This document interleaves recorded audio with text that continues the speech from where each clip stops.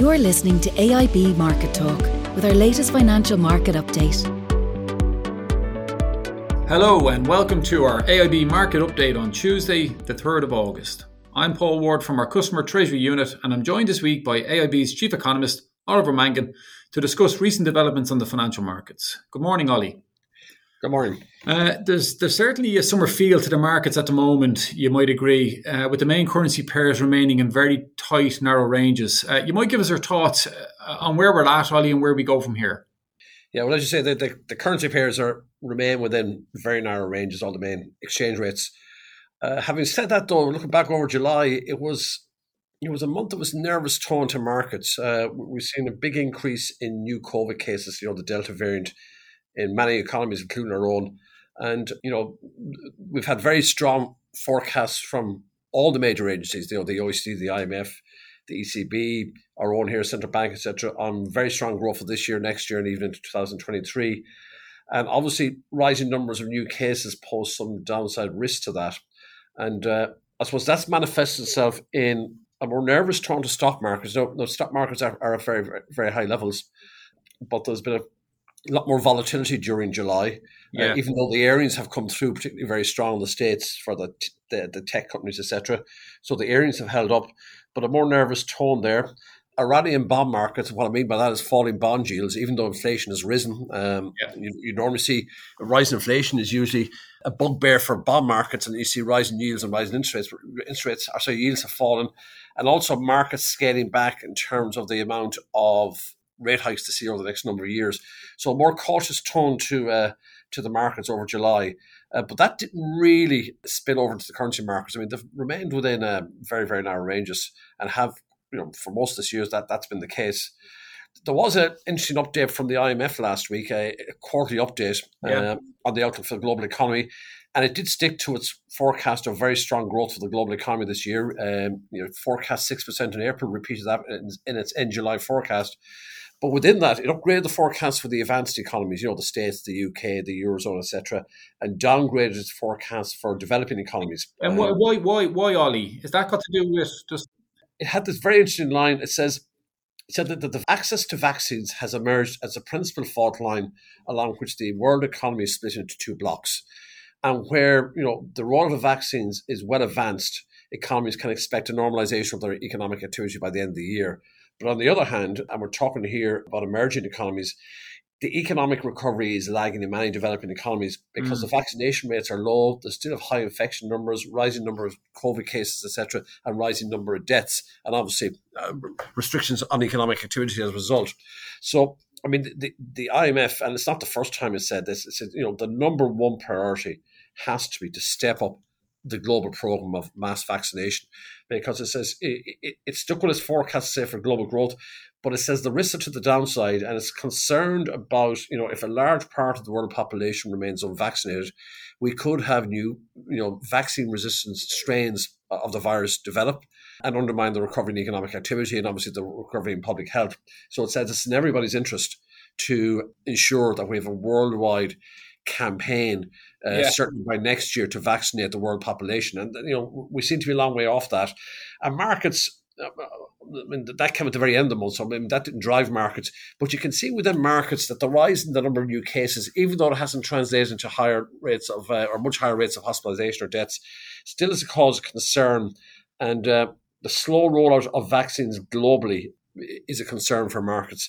So notwithstanding the good data and the favourable growth prospects and the good, we've seen the earnings results now, particularly in the States, being very strong in quarter two for a lot of the corporates. Markets have had that nervous tone in the last number of weeks. And can I ask you, Ollie, just in terms of, we've seen over the last couple of weeks in terms of central banks, and we'll get to the Bank of England shortly because I know they're meeting next week, but just in general with central banks, there's definitely across the board, they're in no hurry to tighten. And my sense is that the markets have scaled back even their own expectations of what's going to happen with interest rates. Would you agree with that, or what do you think? I mentioned that there, and you're right. We had the Fed last week. We had the ECB the previous week, and we'll have the Bank of England on Thursday, and we'll get to that in a minute. But both the Fed was, despite forecasts of 7% growth in the US economy this year, and a very sharp pickup in inflation to over 5%. The Fed was still not, even in a position even to signal to markets when it might start to withdraw its monetary stimulus in terms of what I mean by that. It's not rate hikes, scale down these asset purchases, this QE program. Yeah. And, the Fed will, first of all, signal that to markets, and then it'll probably give them, 4 to 6 months before it even commences that.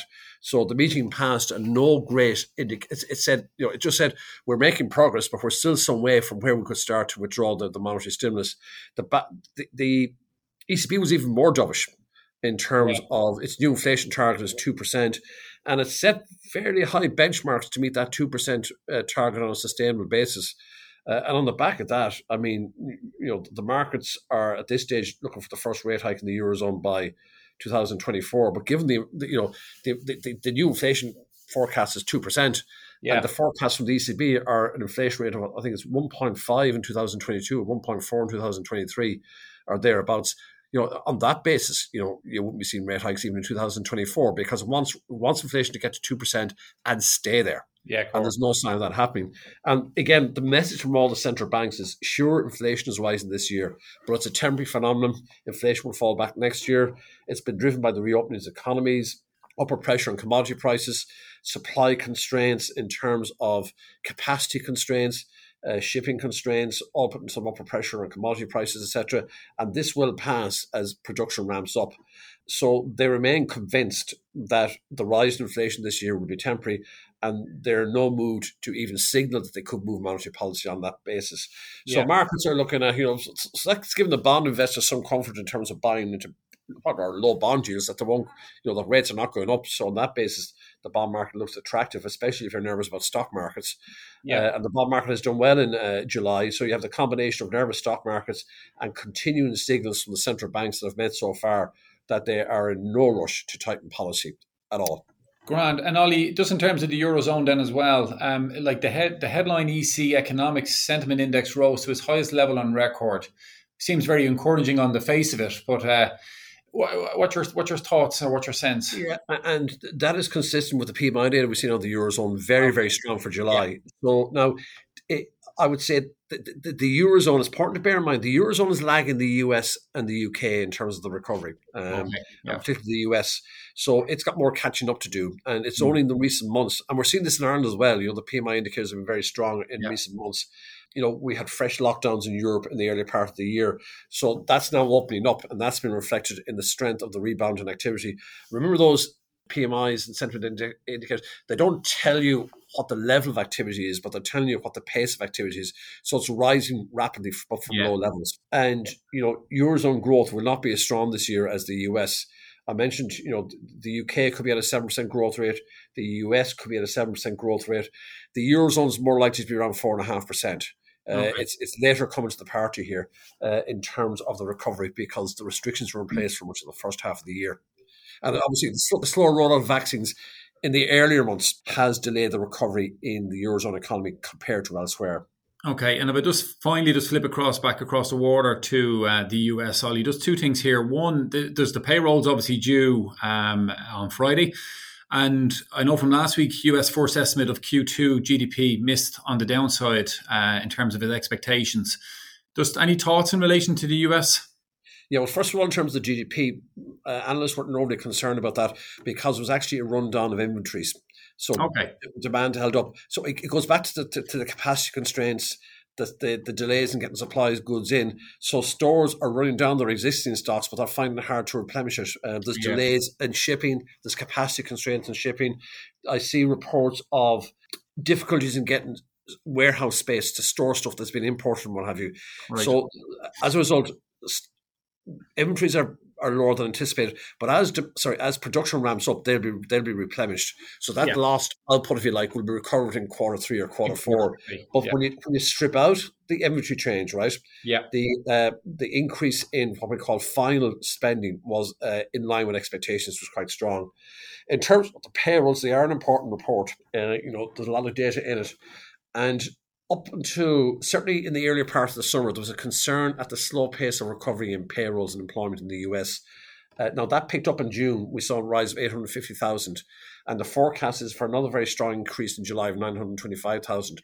So again, part of the capacity constraint was that there's a high level of job vacancies in the US this year, but workers were slow to get back into employment. But that's picking up. It's a capacity constraint easing. So there'll be a lot of attention on that payroll figure on Friday. And I'd also highlight in the UK as well, we have the Bank of England meeting on Thursday. That will be important. We get their quarterly forecasts. We've had some change in the membership of the MPC. That's the Monetary Policy Council that decides on interest rates. We'll see what their views are on the economy, on inflation, and on monetary policy. The expectation is we certainly will see upward adjustments to near-term inflation forecasts, reflecting the higher than expected spike in inflation this year. The key thing will be what their forecasts are for inflation in 2 or 3 years' time. Do they still see it being down around 2%, in around target? The expectation is that's what we will see. And then, whether that rise in inflation translates to any of the MPC members breaking ranks and maybe voting for an early end to quantitative easing. We might get one, but I think that's a 9-member council. The vast majority, the QE program, the asset purchase program, is to last for the full year. It will end in December. And really, I think when I look at the UK, I mentioned the payrolls in the States and the big uncertainty around unemployment. The big question in the UK as well is the labour market supports, the furlough schemes end in September. And it's then when that ends, it's then in Q4 we'll find what the true level of employment in the UK is in the aftermath of this recession. It's actually come down a bit, 4.8%, but that's because there's millions of workers on these furlough schemes. So when that ends, we will see then who's back in employment and who's on the dole queue, and we'll have a good indication then in Q4 what they call the scarring effects of the damage done by the recession is. And at that stage, then the Bank of England will be much better positioned to give signals in terms of monetary policy. I think this will be a holding operation. The focus will be on the forecast, particularly in regard to inflation.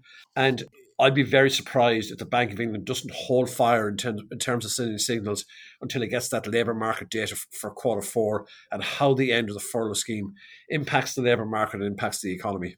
And probably then no event risk for euro sterling kind of earmarked for this week. It's been trending higher in the last week or two, but it was trending lower before that. So, unless there's a surprise, obviously, if there's a surprise, sterling, 85 is a big support level for the euro there. So if there's a surprise, it could go through that. But I think I don't see why the Bank of England would move now and send signals.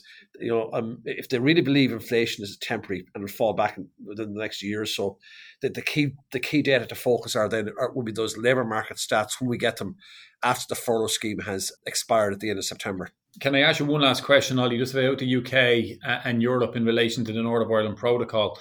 You kind of see it in the background all the time in terms of the UK either talking about renegotiations or not kind of, I suppose, playing about what they signed up to, et cetera, et cetera. Do you see this just being a continuing story in the background over the next couple of years? And Well, I think it's maybe, obviously, the European Commission goes into holiday mode for August, but I think it's fair to say that there have been more conciliatory soundings in the last month. And both sides may be showing a greater willingness to try and work a solution for this. So I don't think I'd be disappointed if it lagged on for years. You'd be hopeful that, let's say, over the closing months of this year, we might see some progress in terms of how this can be better implemented and have less an impact on Northern Ireland trade. Goods coming in from, remember, it's not Northern Ireland exports into Great Britain. It's the goods flowing from Great Britain into Northern Ireland. You can see the EU concern is it doesn't want that to be a backdoor into the EU markets, the single market. But you can see the concern of the UK and Northern Ireland that it wants to minimise the disruption to trade from Great Britain into Northern Ireland. So it's how we can reach that position where the EU is satisfied that it's a secure border and it's not a backdoor into the EU market. And at the same time, we minimise the disruption to Northern Ireland trade. Yeah. All right. Ollie, many thanks for the update, and a big thanks to our customers, colleagues and listeners for joining us on this week's podcast. To stay up to date with the latest market developments, please subscribe to AIB's Market Talk wherever you get your podcasts. For those customers impacted by the pandemic, you can find details of AIB support packages at www.aib.ie/COVID-19. Many thanks. Thanks for listening to the latest edition of AIB Market Talk. Allied Irish Banks plc is regulated by the Central Bank of Ireland. First Trust Bank is a trademark of AIB Group UK plc, authorised by the Prudential Regulation Authority and regulated by the Financial Conduct Authority and the Prudential Regulation Authority. Allied Irish Bank GB and Allied Irish Bank GB Savings Direct are trademarks used under licence by AIB Group UK plc, authorised by the Prudential Regulation Authority and regulated by the Financial Conduct Authority and the Prudential Regulation Authority.